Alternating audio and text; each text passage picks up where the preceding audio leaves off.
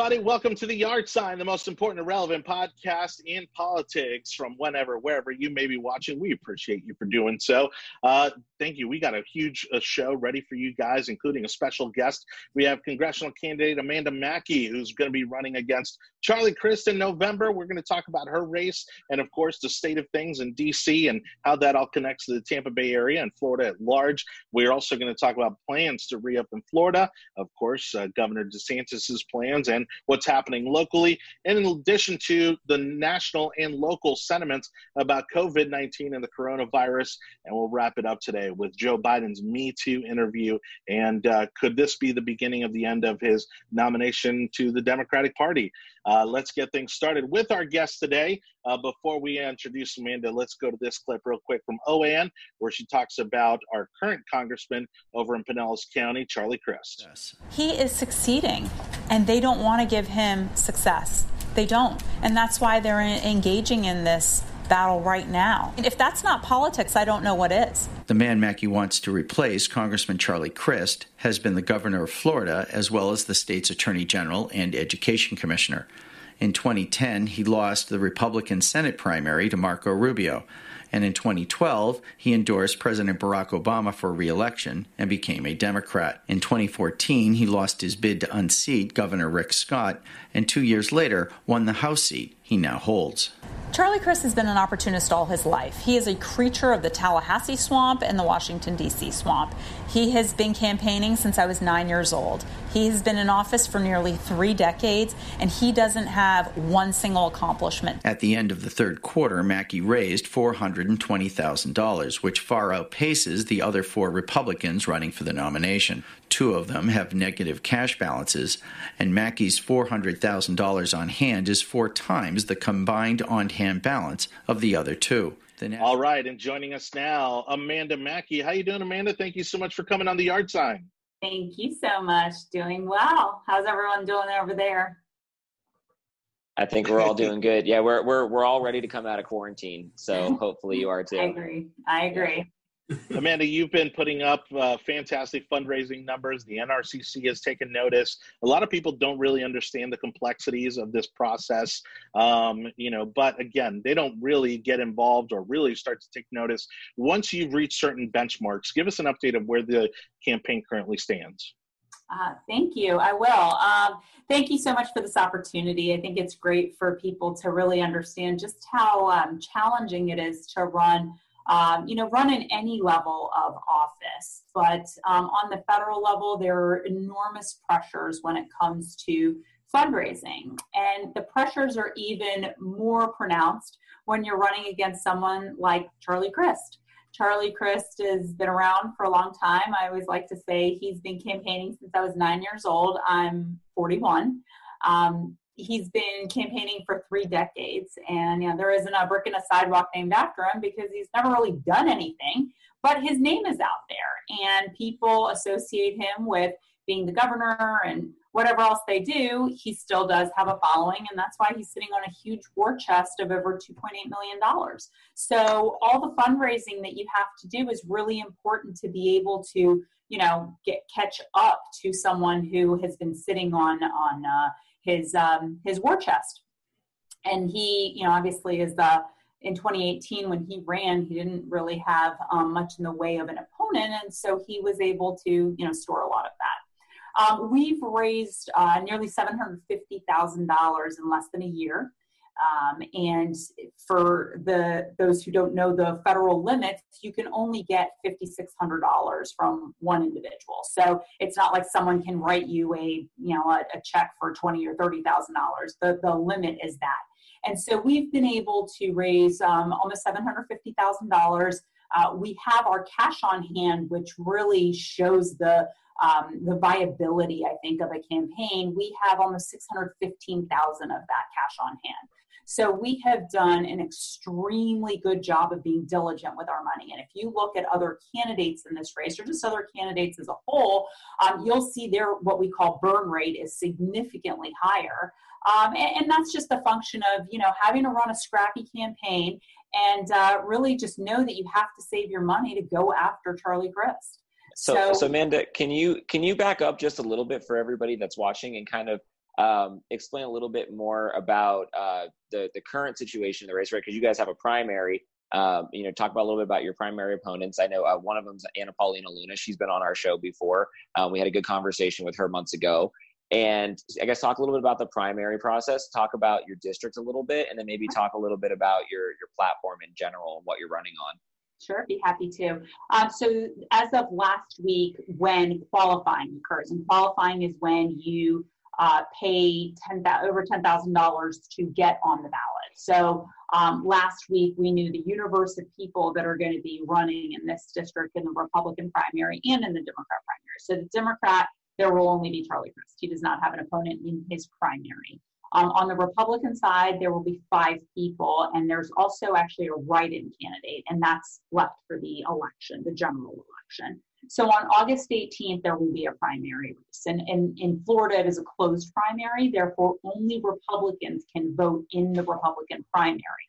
And so you will have 5 people on the ballot that people can choose from. And so that's, just the general primary process and how that works. I think ours is unique in that we have 4 women running on the Republican ticket and 1 male. And I think that's I think that's a testament to the GOP really doing a good job of working to get more women involved in races.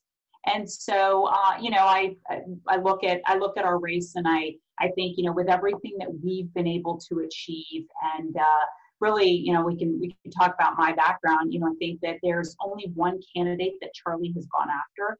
There's only one candidate that the DCCC has gone after, that the state Democrats have gone after, and that's me. And I think that's largely a function of, the candidate that Charlie fears going up against the most. And so, like I said, you'll have, 5 people on the primary ballot, and people have to, be able to have the money to be able to play in a primary. And so that's what we, fully intend to do with the reserves that we have, and continue to build up in our fundraising.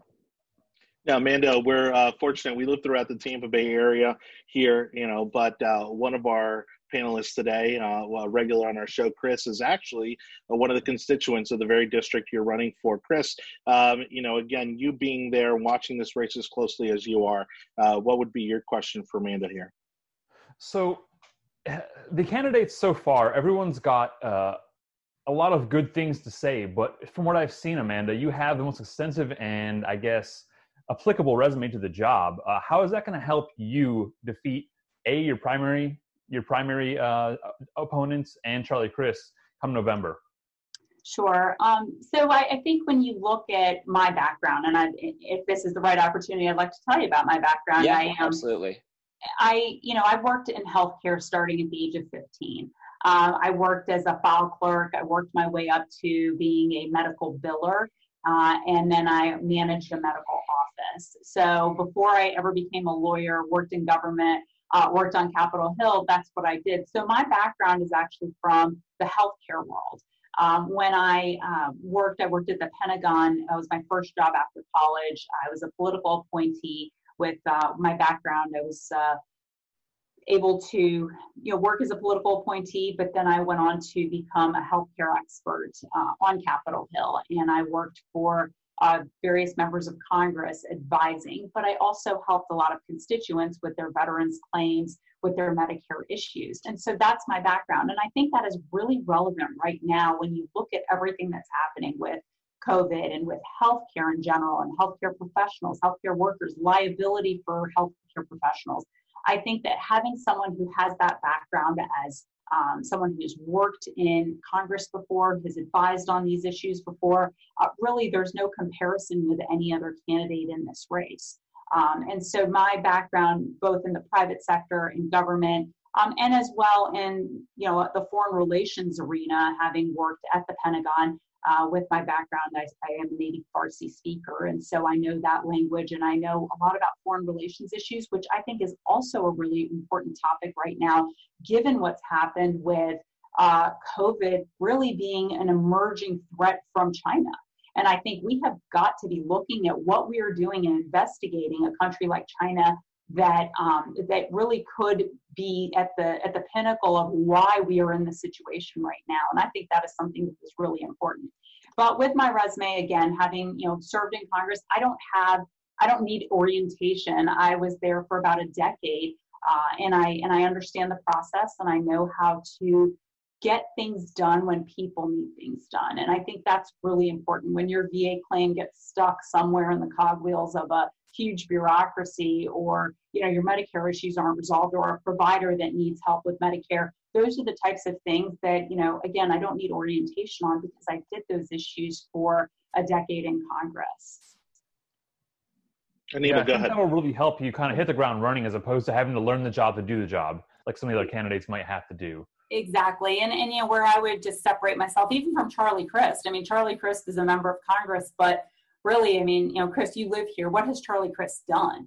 And I think that's really the important point. Yeah, exactly. That's the response you usually get. Throw your hands up in the air. But I think that's what's important, is that we actually want someone who's a public servant. And to be a public servant, you have to have the heart of a public servant.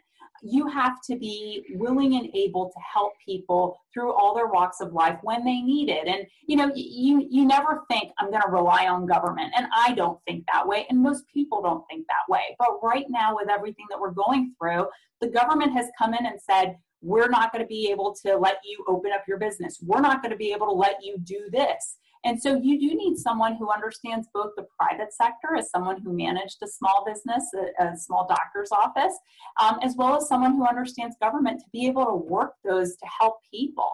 Because this job, more than any other job in government, I believe, is about helping people. You're running in 2-year cycles versus a senator who's running in 6-year cycles. You have less than 2 years to really demonstrate how you can perform and help people. We have a great example in Bill Young, who served this district for over 40 years. And, walking in the steps of someone who truly was a public servant is very important to me. You made mention of small businesses, and in the current climate and disaster really that we're dealing with right now, I wanted to know what your thoughts are of these businesses that are reopening, and also what do you plan to do when you get into Congress to help small business owners and that environment to recover from the last 50 days of not being able to earn anything? Right. So, we are a huge small business district. More than half of our employees that work for businesses work for small businesses in Florida's 13th district. So when you come to Pinellas County, you're not seeing huge restaurant operations. These are largely mom and pop shops, ice cream shops, all the things that you see at the beach. These are not chain restaurants. And so we clearly have a service industry district. We have a lot of restaurants, because we do also have the #1 beach in America, Clearwater Beach. So, these are the types of businesses that we need to make sure that they survive and thrive. And with everything that's happened with COVID, and understandably so, we had to make sure that we stopped what we thought we were on the brink of, which was, calamitous deaths. But also we have to think, just as many, deaths as you experience with, COVID, and for everything that you have to go through with that, look at what you're doing with the death of an economy too. Look at what you're doing with all the restaurants and all the businesses and the small shops that are closing. And we've heard a variety of numbers. You all have heard them, I've heard them, and they range. But, a majority of businesses not surviving, a majority of small restaurants not surviving, that is a threat to us as well. And so I think on both the state level and the federal level, you're going to see a lot of assistance that the restaurants are going to need to be able to survive, even putting in place the restrictions. And again, we understand why it is that they're doing this. And, I've gone to get pickup and carry out and stuff. And you now see, I don't know if you guys have seen this, here are the sanitized pens for when you sign the receipt. Here are the ones that are dirty. This is like just total different change for us. But all those things, we're now seeing that, tables are now, you can't even hear the person next to you because they're so far away from you. The table has been moved so far away. They're talking in Lee County about having tables set outside so people could just be able to eat and use a restaurant. those types of changes for restaurants are going to have a huge effect on restaurants. They are already working on the margin. So this is just going to make it that much more difficult. But there is obviously a need for what we need to do on the state and federal level. So Amanda, you talked a little bit about, being able to understand what the job is like. And again, you only have 2 years before it's time to run again and start the campaign over again. Obviously business owners and citizens need help now, right? Because they're in the middle of the COVID and 30 million unemployed, all of those types of numbers that we're seeing. What are some of the initiatives that you have going into your first term, if you were to win, that you would really start to, that you would consider your goal initiatives during those first 2 years to try and help people? Sure. Well, I think it's premature right now to talk about where we're going to be January of 2021. So I wouldn't want to speculate that far ahead. I mean, everything is changing, almost daily, weekly. The president has said payroll tax holiday. I think those types of things that give an immediate cash infusion to a business are really important. And I've talked to some restaurant owners about that, and they said that would actually be ideal. With the PPP, obviously you have to go apply. There's a process. We saw what happened. They ran out of money after 2 weeks, $349 billion. They ran out after 2 weeks. And so, and all the hurt that restaurants had to endure, and even just small businesses where they said, well, we're just in the queue. We don't know how long this is going to take. And of course, Congress came in and, replenished the funds. And that's important to do. But something that is an immediate infusion that restaurant owners have talked with me about is the payroll tax holiday. And that's what the president is pushing right now. And I think that's something that's sensible and logical and doesn't require applications, and it doesn't require going to the bank, and it doesn't require Congress having to come back and say, okay, we got to do another bill to, make sure that there's enough funding there. They can just make that legislatively done without having to continue to bring in more legislation to do it like they did under PPP. And so I think that instinctively I would say that. But again, I think we have to wait and see what happens, January of next year and where we are. I mean, they're still talking about maybe there's going to be another bout with this in the fall. And so I think really knowing where we are in January from where we were in March, it would really vary as to what we need to do and what we need to focus on. Amanda, thank you so much for joining us. I've lived now in the Tampa Bay area for about 14 years, and I've actually had quite a bit of interaction with Congressman Crist, both not only being involved politically with the Young Republicans, but during my time in the senator's office. You're talking about one of the most prolific, strongest politicians, okay? Because again, he's been able to switch parties. He's been 3 times. And he's someone who was born and raised in the community. What's the message that you're using to reach across the aisle to Democrats to say that, hey, look, Charlie Crist isn't working for you guys? Because, District 13 is one of the few purple districts we do have in the country. Sure. All your points are well taken and they're correct. I mean, yeah, he's been able to switch parties and, win sometimes, lose sometimes. I think that there's just a lack of candor and being genuine. And I think right now more than ever, people are tired of career politicians. They're tired of people who will say and do anything to stay in office. People are going through some very challenging times right now, and they want to know that there's someone that can help them, someone that's in their corner, someone that can be their voice. I don't believe that Charlie Crist is the voice of this district. If you're a Democrat, if you're an independent, if you're a Republican, you were on different sides of where impeachment was. Charlie Crist was the first person out of the gate to talk about impeachment, saying we need to go through an impeachment process. And, I think it's things like that. Now that he's part of Nancy Pelosi's leadership team on the DCCC side, on the political arm, he's part of leadership. So he has to push that message. And I get that. This is not a district that rewards people who are career politicians that are willing to go swing so far to be Nancy Pelosi, to be everything for Nancy Pelosi. And I think that's what he's kind of morphed himself into. And that's kind of crazy, right? Because, you're talking about a Republican governor of Florida and now they've transformed themselves into one of the head Democrats in the country. I mean, that tells you a lot, right? It says a lot about him. And I think that, when I talk to people, and I'll just approach people, and I'll say I'm running against Charlie Crist, and I have no idea what their political affiliation is. And they'll say, the guy who is in 3 different parties, again, I have no idea what their affiliation is. And they're not being flipped by saying that. They truly are like, that guy, that's the first thing that comes to their minds. And when I say, yeah, they're like, well, which party is in now? And I'm like, well, he's a Democrat now, but who knows tomorrow? And so, it's just that it's creating that narrative that he's allowed himself to be created about him, that he doesn't do anything to help people. And he doesn't have a core as to who he really is. To your point, Jake, if you can go from being the Republican governor who was once waiting in the wings to be the vice presidential candidate on the GOP side, and then you go to now being part of the DCCC's political leadership team, literally the people who are in charge of getting AOC, Rashida Tlaib, and Ilhan Omar elected, that just shows you don't have a core. Yeah, absolutely. Very unprincipled. Yeah, Amanda, I don't know if there's anything else you wanted to go over as far as your campaign or any of the, anything you wanted to bring up. Other than that, I will, kind of move us into talking about a little bit about Florida.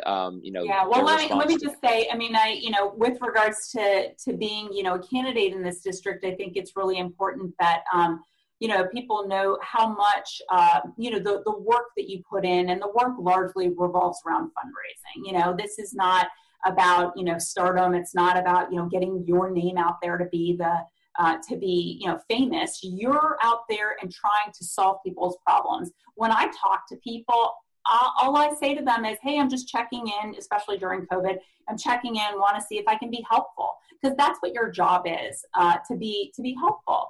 And I would just say that, the work that we've done to, try and help people, to, raise the money to really have the fighting power to go against someone, as we've talked about, someone like Charlie Crist. I think what we've been able to do is put this race on the map. Kevin McCarthy, the Republican leader, has endorsed me. Steve Scalise, the Republican whip, has endorsed me. Elise Stefanik, who's in charge of getting House Republican women elected and finding the best candidates with the most viability, has endorsed me. And I think all those things just really shine a spotlight on this district being as important as it is for the presidency, but also how important it is to have someone who really can represent this district and flip this district back to Republican control. This district was in Republican control for over 40 years. Charlie Crist has been in the role for 3 years now, and we can flip this seat back. And what I've been able to do is really put this on the map so that we have the endorsements. We have the NRCC. I'm at the highest level of NRCC Young Gun status, one of only 27 candidates in the country. And I think that has just, again, put this race really on the map. Awesome. Yeah, I really appreciate you going into, some of your campaign and all the endorsements are great.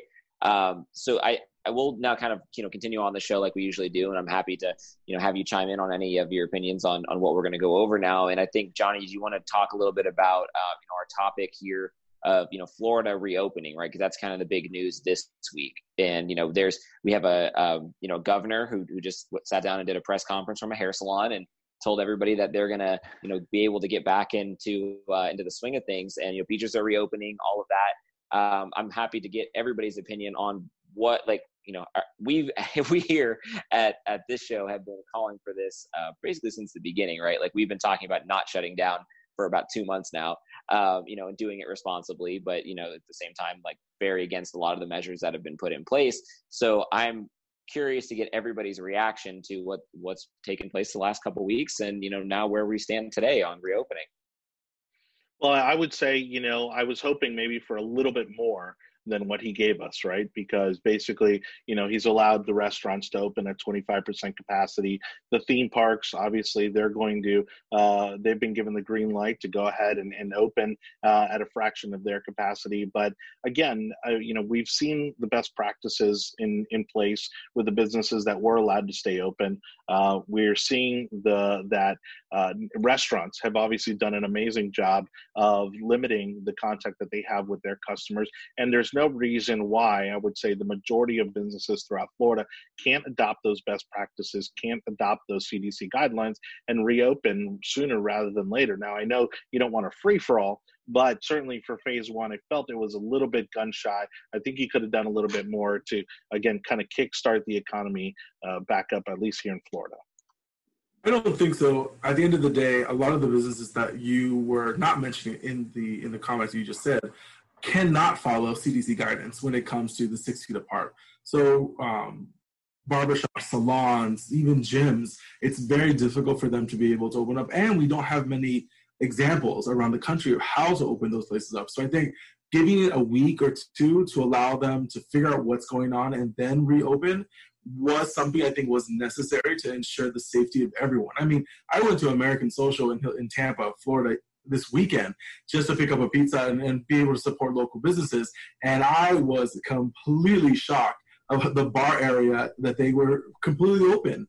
And there were no chairs, so they were doing what they needed to do, but there's no tape on the floor, there's no order of lines, they're just giving drinks, they're selling drinks and everything so people can walk to the water. Way to put them on blast, and evil. I'm going to, because I was a little offended almost to be like, I don't want them fined. We are doing by our city council, whatever. But that's not the point. The point is this: the goal is to open up safely, and the more that we do that, then there isn't going to be a second wave. It's going to push these people that would love to close the city again just because there's a spike. The goal is now for all responsible individual citizens to take that responsibility and judge the risks that they're taking and make sure they don't put others in danger.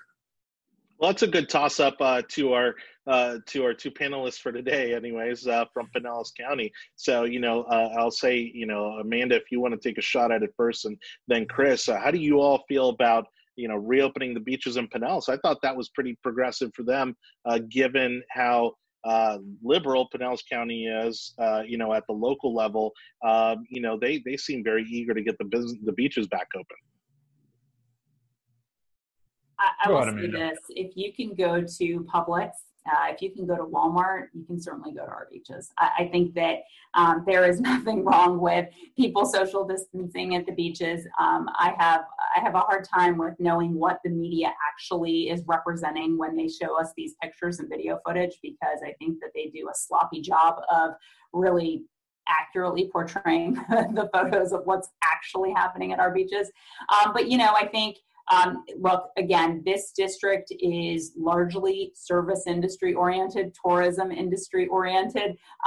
It's a $40 billion industry, tourism is, for the state of Florida. And to think that we flattened like a pancake, that economy, during our peak time, it is hurting our businesses. And I think that by reopening up the beaches, you can't open up businesses and say, no, but you can't go to the beaches. To me, the beaches are what drive people to use those businesses, to patronize those businesses. And so I think it was a good idea to open up our beaches, and I think it will start the process. This is not like we can light a fire under our economy and it's going to start back up the way it was mid-February. That's just not the reality. And so we've got to do this in a methodical way. And I don't know if you saw today, there was Steve Contorno had an article in the Tampa Bay Times, and he talked to, I believe there were 7 public health experts. 6 of the 7 basically said what he's doing is, what Governor DeSantis is doing is the right approach. He's basically being methodical about it. And so, it's like Goldilocks, like you're never going to get it right. Someone's going to always say that's not enough. Someone's going to say that's too little. But I think doing it in a way that doesn't raise the ire of the president the way that Governor Kemp did in Georgia, and to your point, David, we'll know in a week or so what the results of Georgia are since they opened. But I think, taking a methodical approach the way that the governor did, could he have done more? Anyone can say he could have done more. He should have done less. I think for those people who think, it's still too early, that's okay. You don't have to partake. And for those people who, think that, we need to do more, I think, to one of the people's earlier point, I can't remember who said this, but he was at a salon on Saturday in Orlando. And so I think that's something that, as a woman with nails with hair, I would just say that's something that is important. We want to be able to go to the hair salon. I think Amanda, it's not just you. It's not just you. My hair has been going. It's been months now at this point. It's been months now at this point, and I'm ready. It's definitely not just you. I'm ready for gyms to reopen. That's my biggest thing right now. People not being able to get into gyms. It's been like months being stuck at home.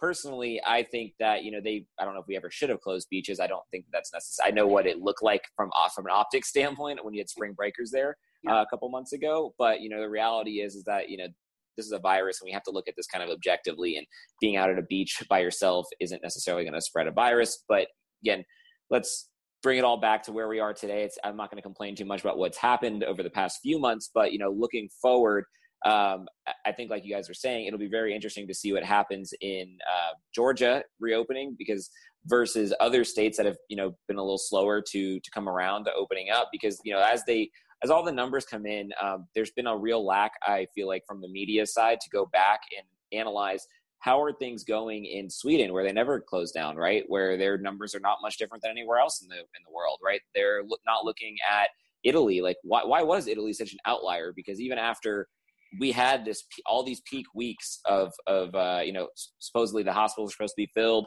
and we're supposed to have all of these like terrible emergencies happening. None of that stuff was happening. But why was it happening in Italy? Like, why was that? Like, that was where we used as an example. We need to go back and kind of like evaluate the entirety of what we did and how the media reacted, and then how everybody reacted. Policy was generated based off those reactions. Because, Amanda, one of the things that I would say to you as a leader that I noticed from especially local leaders more so than state and national, but even at the state and national level very much, is that they're all very reactionary in their decision making, right? There wasn't very many people who came out with a strong conviction on how something should or shouldn't be done, and then took action on it that way. Instead, it was all just very like, oh, look at what happened right now. It's all crazy. Now we're going to shut everything down, and then just like hammer blanket shut down on the whole city or the whole county, right? So maybe you can talk a little bit about if there's something like this, right? If there's more emergencies, if in 9 months or 12 months, like if you're elected into office, how would you approach something like this, right? Where there's an emergency situation, people's panic is at an all-time high. But I kind of expect our leaders to take a level head and look at it kind of objectively.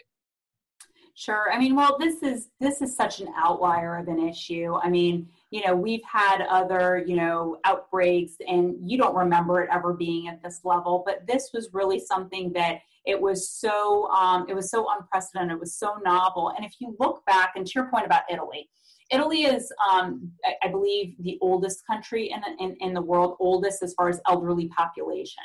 So you had a lot of deaths resulting in Italy because there's so many elderly people. And so when you think about it from that perspective, or you look at other countries, I was reading through the list of all the healthcare workers that had passed away from COVID, and the list was extremely long in the countries where this was first detected. And so when you look at those countries and you look at all those deaths, you see we learned from what they were doing. The virus is in a certain part of the body. You had all these dentists that died, ear, nose, and throat physicians that died, allergists that died, people who worked in that part of the body and didn't know. We knew so little about this. And so I think truly, to be fair, we have to say this was so unprecedented for leaders, for healthcare workers, for everyone. I mean, we had no idea, and everyone was saying this is going to get worse, this is going to get worse, and you had Fauci and Birx and all these other people. It's hard to know. It really is, and we have to be fair about that. We can sit in Monday morning quarterback. I don't think that's fair to do. But what I will say is this. When you're looking at shutting things down, I think you should just think objectively and really come at it from a business point of view. How is this going to impact our economy? And like I said earlier, the death of an economy is just as important as, any other death that you can look at. I mean, we have devastated an economy, and we understand, we look back and we say, okay, this happened for the reasons that it happened. but this is going to be very hard to come back from, and many businesses won't make it. So I think being objective, leaders should think about this from the standpoint of business as well. But that's why it's hard to be in a leadership role. That's why it's hard to be, have these positions, because you have a balancing test that you have to do. And so it's never going to be a perfect science. It's not like math. And so I think knowing what we've experienced now, I think it's always important. Just keep it from a business perspective too. A good reminder of that. Businesses still were able to thrive. I mean, look at Publix. They've done $1 billion since the coronavirus, and that's great. But that shows you people still went to shops. People still went to the grocery store. Yeah, it is one of those things that there's definitely some winners and losers that have come out of this. I come from a digital background, so I think that everybody that's in my space has done just fine. You look at the reporting of Amazon or one of those kind of companies that have just absolutely skyrocketed. Right. It's not really affected them very much. If anything, it's been positive, right? Sure. We're on Zoom right now. Zoom is just blown up, right? So, but there's 30 million unemployed, and so we need to do something about that, because I assume that some of the worst of the effects of the last 2 months are still to be seen, whether it be maybe in the housing market, which I think could be the next domino to fall in a few months, or it could be in healthcare as well. Some of these other industries that haven't necessarily seen the full effects of where we're at right now. Sure. I mean, just to your point about healthcare, I mean, no one would think in a healthcare crisis, healthcare workers would be losing their jobs. Well, healthcare professionals have offices, they have mortgages, they have equipment that's very expensive and costly. The dentists have been allowed to, now go back, I think, as of today. But for over a month, dentist's office were shut down. Again, physicians' offices were shut down. And so when you think about it from that perspective, there are many who won't be able to make those notes, pay those notes, because they have employees they have to pay, or, whatever their, universe of mortgage payments are. And I think that's really important to keep in mind. To your point, we still don't know what the fallout will be. And hopefully there will be good leadership in the next few months that'll address those things. But going forward to next January, I hope that I'll be in a position to really be able to assess the situation and look at all the things that need to be addressed. And I hope to be able to do that. But that's what people, I think, in leadership roles really need to focus on, is just as important as it is the public health issue. We also have an economy that we just can't decimate. And I'm hoping that you won't be going for any sort of universal healthcare system. I know that with you in your healthcare background, after this whole experience, I think that's kind of the calling card on the left is going to be over the next year or so. Is people like Charlie Crist that are top of the left leadership that are going to be going for something like universal healthcare. I don't expect that to be your platform, but if anything was shown. Look how much we're reliant every day. Who's going to have the blockbuster drug that saves us? Who's going to have the shot that we can take that'll keep us from getting coronavirus? And so Gilead right now is the company that everyone's talking about, and maybe they're on the brink of something, and the FDA emergency authorization that they received. The importance of allowing for drug companies to create these drugs is really important. And if we want to take a step back and we want to go to, say, universal health care, we want to make this all government run, I think that is the worst thing that we can do. And if anything, this pandemic showed why you don't want the government to be running things and the government to be creating things. The government can't create a drug, as evidenced by what's happened. They can't create a drug to help you with your coronavirus. Yeah, absolutely. Or even a testing device for that matter. Again, thank you so much for watching The Yard Sign, the most important and relevant podcast in politics, with special guest Amanda Makki, candidate for Congress in Florida's 13th district. And of course, as always, Anibal Cabrera, Christopher Kylan, and Jake Hoffman. We appreciate you so much for watching. Please make sure that you are sharing, commenting with people. And don't forget to subscribe to the audio version of our podcast on Google, Spotify, and Apple podcast platforms. Our final topic for the day, Joe Biden's Me Too moment. He is, of course, in hot water after allegations have come out from Tara Reid, and I think everybody remembers the name so much because of the actress, but of course a very different Tara Reid. And she said that. She said, "Don't confuse me." Yeah, but it's one of these things that it's been interesting to watch them navigate this. Of course, I think Biden's nomination was in trouble even before this because, again, there have been questions about his mental health and just some of the odd behaviors that we're seeing, not too dissimilar like we saw from Hillary Clinton. Again, Amanda, as you know, a campaign is incredibly stressful. It's physically taxing. And to put this on top of Joe Biden, do you feel that we might see a different nominee from the Democratic Party come November? Well, I'm not sure they're there just yet. Look, I think what really happens is, we are so polarized right now, right? There's going to be the faction that no matter what happens, they're voting for Trump. And no matter what happens, they're voting for, Joe Biden. It's really that, 10, 11% in the middle that you're fighting for. And I think I see two things that are interesting. One is, Joe Biden hasn't still convinced the Bernie supporters that he's the guy. And so those people sitting at home, that's dangerous for the Democrats. And so I think he has still that huge task ahead of him to convince the Bernie people that he can lead them. You also have the issue of independent women. How are you going to get the independent women if you have this stinky thing out there, which is what happened, a very vile allegation that's been made about what happened in the halls of Congress. My God, I worked in those halls. I mean, that is just a bad image to think of. And you have to convince those independent women.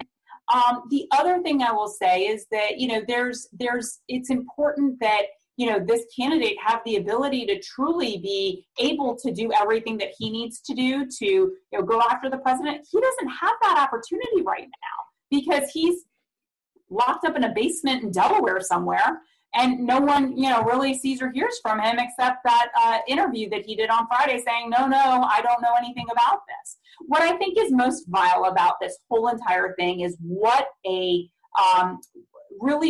did with Brett Kavanaugh and what they did with Joe Biden. I mean, listening to Gretchen Whitmer from Michigan, the governor of Michigan, say, I stand with Joe. It doesn't matter. I believe him. What about, we have to listen to the women. We have to hear the women. We have to believe the women. Whatever happened to that? That aside, how about Laura Bloom, who says, yeah, whatever your situation is, Tara Reid, sorry, I'm still with Joe. I mean, it is such a double standard. And if you are an independent, you should be looking at this and thinking this is the most vile behavior you've seen, or they will give him a free pass. Arguably, she has a way stronger case, I will say, way stronger case Tara Reid has, and more corroborating evidence than Blasey Ford did. Yet they said, no, believe Blasey Ford. And Alyssa Milano was in the crowd. She had to be there in support. Where is she now? And this is showing the hypocrisy of this entire movement from Stacey Abrams and her position that she's going for, and then having no one knows where Elizabeth Warren is right now because she's refusing to do any media work because she does not want to answer questions on this matter. It has become a farce to see how bad the liberal media is pushing this and punting this, because her interview originally happened 30 days ago when it was published first out. And if they would have gone the moment that happened and made this into an issue, I don't think you would be having such the implosion that occurred over the weekend after the horrible Mika interview on, I don't remember the show. Morning Joe with Mika Brzezinski. Yeah. And so now it's becoming a real issue that you have the New York Times and everyone else having to jump in and have egg on their face. And it just shows the hypocrisy. And I agree with you. The 10% of the country, at 11% of the country that really thinks of themselves as independents, see this, remember this, and laugh when Joe Biden says, well, I was vetted, so I should be fine. Well, so was the Supreme Court nominee. And he was vetted more than the others. So I don't know where people are going to land on this, but I think it's going to be negative for the vice president. So Anibal, like, I'm going to play devil's advocate here because obviously we're a Republican show, but the first thing that every Democrat's going to scream at us as we're talking through this is that Trump has a lot of similar allegations, right? They're going to say that, he had all these women that came out during his time, all the stuff with Stormy Daniels, everything like that. So, I mean, you come to a couple conclusions, right? You take all of these very high-powered individuals at the top of our government, and you either say that they've all have legitimate sexual assault allegations that are there, that somehow they've kind of gone swept under the rug for all of the years, or that there's something going on with the people who've come forward, right? Or that it's done for political gain or whatever reason, right? So like, I don't know if they're all true, they're all false. There's something, and throws a wrench at those 11 or 12% of people, like you're saying, that are somewhere in the middle that can't figure out where to fall on that. And I assume that Amanda, as a woman going for Congress, who's worked in Congress, that it's probably frustrating to see, and that maybe this is a good call and a good reason why women should be more, we should have more women in Congress. Absolutely. I mean, that's a great point. I think, look, yes, there have been allegations, but largely they've been debunked on Trump's side. I mean, look, they'll never stop going after Trump. That's just what they do. The media is obsessed with him, and they can't stop. And so, you have, I mean, Avenatti, where is Avenatti? Is he in prison now? I mean, let's just table that. I think that this comes down to really the way that Biden has handled himself in this whole, situation is he's been, hiding behind it. Didn't he say to Bloomberg on the debate stage, how about, you can release your documents about, what has happened with allegations similar, not too dissimilar from these. Didn't he say that to him on the stage? Well, where is Biden now? Why isn't he trying to release those documents from the University of Delaware? They're sitting there. He could just as easily release them, and he won't. And so I think that's just really important. People who are objective, that 10 to 11% we're talking about of those women, here it is. The Access Hollywood, video that came out, that recording that came out, it came out, and he apologized for it. Done. Where's Biden? Biden won't even release anything. I mean, let's not forget, Amanda, this was, the same deal with President Obama. We never got to see his college records. Right. He refused to release those. And then when it comes to sexual allegations, I mean, again, the Democrats, have been under the gun for this since the Clinton administration, and yet they still voted for Clinton time and time again. And he is now basically, the kind of de facto icon of the Democratic Party, despite his well-known, traced history, documented history of all sorts of sexual allegations. Monica Lewinsky maybe being the least of them. Right. So, they have no ground to stand on, and for them to continue to make this an issue against the president, again, is just their ultimate hypocrisy. And Johnny, I feel like, what it comes down to is when we start coming on this show, we start talking about issues, and we start talking about policy and like hard fact and like what we need to do to turn the economy around, things like that.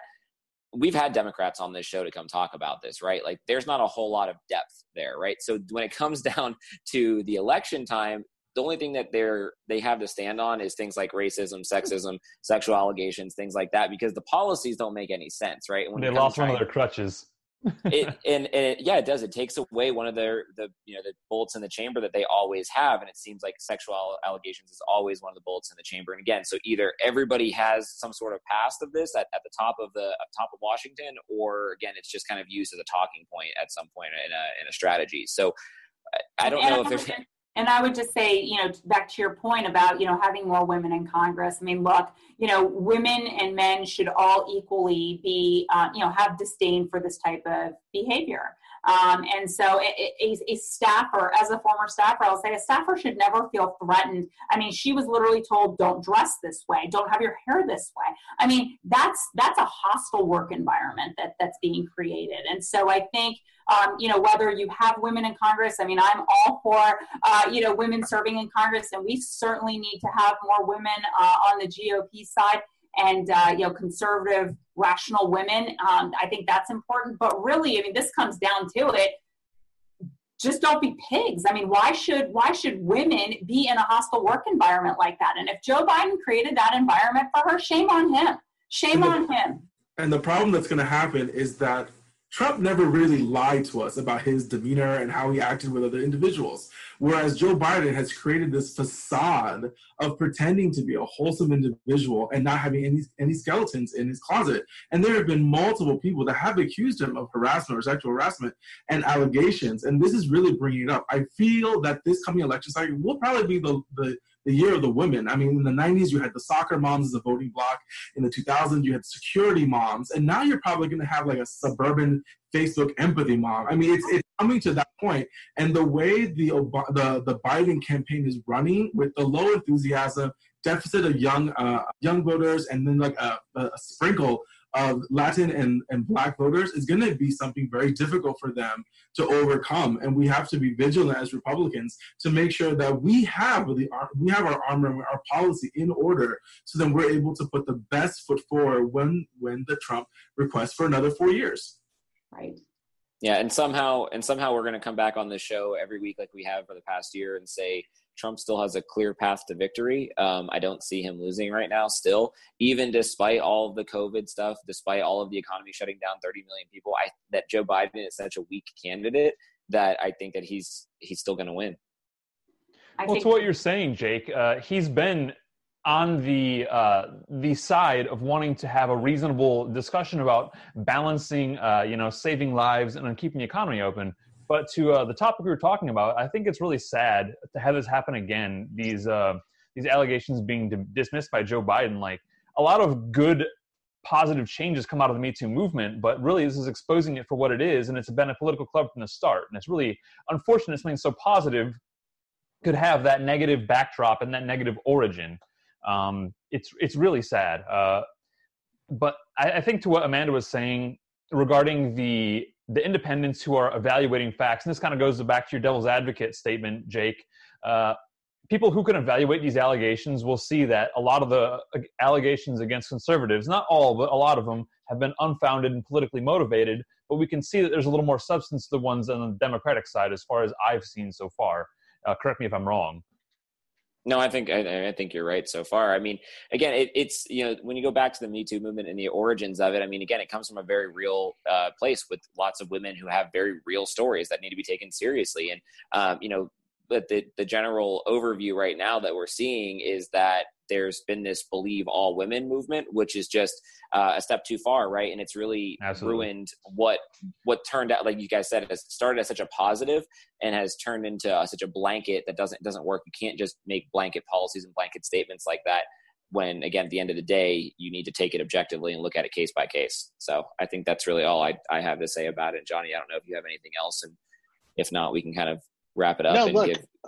Again, I think this is, again, one more strike against the Biden campaign. I don't know, obviously, because I think this would be an unprecedented opportunity for Democrats if they were to try to unseat him as the nominee. It would obviously look horrible on them. I think it would be strategically impossible for them to win, putting somebody in at this late in the game. But obviously, this is the hand that they've been dealt, and this is the candidate of their choice. And honestly, not that I'd be any happier or more excited with any of the others, but this is something that has come again to roost for them because they've been so hypocritical on so many issues for so long. And so, again, I think the president has actually, if anything, I think he's been seen as a stronger leader during this coronavirus crisis. And so far, I think the reason that the media hasn't really talked about it is because the numbers have been stable, steady, if not stronger in his favor. And so, again, leading up to November, I think that's all going to play into the president's favor. And honestly, I think given the state of the country before the coronavirus and now even during the coronavirus, I think he deserves it. And obviously no presidency's perfect, but certainly I think given the options and given the rhetoric and the policies that have been adopted by the far left socialists within the Democratic Party, I think now is not the time to change horses midstream. Yes, Neil. I have to agree with that. Seeing how well Ron DeSantis used the media's propaganda when he did his announcement last week of how to reopen the country, the same way that the president is using the media's own words. Heck, the media said it was going to be 2 million people dead if we didn't do anything. And so he did something, and now we're under 100,000. He's going to use the same thing when it comes to Joe Biden. Joe Biden in December said that China was our friend and was not our enemy. And then look what happened. The hypocrisy of the Democratic Party and the policies that they've brought in are not working. And again, they are coming to roost. And to see what's going to happen and see the cracks in the facade now, this early, before the election, before the primaries in many other states have even started yet, is really troublesome to see what the Democrats are going to do. They either bite the bullet and go all the way, or they're going to see it it's going to be a blowout in November. All right. Well, thank you again, everybody, for watching The Yard Sign. We appreciate you. Again, don't forget to share this episode and subscribe to all of our social media accounts, YouTube, Facebook, Twitter, even Instagram. We are going to be sharing more clips from the show on there as well. And then the audio version of our podcast on Google, Spotify, and Apple Podcast platforms. Amanda, thank you again for joining us on today's show. We really appreciated your insight, and, we wish you the best. We're so fortunate to have, strong candidates in that district that I absolutely think belongs back in Republican hands. What can people do to support your campaign, to learn more about you and follow your progress as we get closer to November? Well, thank you. Thanks for the opportunity. And, I'll just say we are so lucky to have President Trump in charge right now. I can't even imagine what this would have been like under a Hillary Clinton administration. I think she would have just said, hey, guys, let's just hang it up for a year. You don't need to come back. We're just not going to work for another year. I mean, that's truly what I believe would have happened. So we should count our blessings every day that we have a president like President Trump, who really has put this on the forefront, has been, out there every night, giving in a transparent way his answers and rebuttals to the press. I think we're all lucky, being from the Tampa Bay area, that Kayleigh McEnany is from here and now in charge of the press room. And so, we're just very fortunate in that sense. Thank you again for the opportunity. If you'd like to support me, you can go to my website, Makki, makki.com, and sign up to help out, volunteer. It's going to take an army to do this, and we fully recognize what we're trying to do, but we also know that it is not insurmountable. Charlie can be beat. Having President Trump at the top of the ticket will definitely help us. And so, if you can go on our website to sign up, to donate, that's the most important thing right now that you can do. Is by contributing, you can really make a difference for our campaign. Well, and I think you made a great point there, which is with the president at the top of the ticket right now is one of the best chances we might have to defeating Charlie Crist in that very, very purple district. And so we appreciate, again, all your efforts to get on the ballot. And again, we look forward to helping out in any way we can down the stretch. Chris, closing thoughts. So one thing I wanted to get in during the opening up thing was something that a message I delivered to the Hillsborough County Commission, the emergency policy group this past week, and I think it's an important thing to consider for everyone going forward. And our initial goal when combating coronavirus was to keep our hospital system from being overwhelmed, and we've gone so far beyond that. We've gone to the point we've gone to trying to keep infections as low as possible. Things that are unattainable. And I think that any measure that goes beyond the goal of trying to keep our hospitals from being overwhelmed is a waste of potential productivity for our citizens and an encroachment of freedom on our citizens as well. So I think that's really important for nationwide, all of our leaders to consider that going forward for potential future ways, and just kind of take this into a balancing act, like Amanda said, and balance productivity and life with being safe. So that's all I have for today. Thank you all for watching. Well, and what's crazy is we're seeing businesses actually enact stricter policies, mandating masks and that sort of thing, at a time where, at least here in Florida, we seem to be headed in the right direction. Obviously, in other parts of the country, coronavirus is still a major issue, and that makes sense. But again, at least here locally, I think we're on the right path to opening up, and just in time for summer. So hopefully, we can take advantage of our amazing tourism industry. Jake, closing thoughts. Yeah, I just want to thank Amanda Makki again for joining us. And then I think that this also serves as a reminder to everybody who watches the show anybody who's involved with politics or wants to get involved, or, like I know that my inbox has been full since the beginning of this because people are outraged at how their governments responded. Stay involved with politics. Start working in your local politics, your local political campaign, and to start getting good people into office so that these type of problems don't arise as often, right?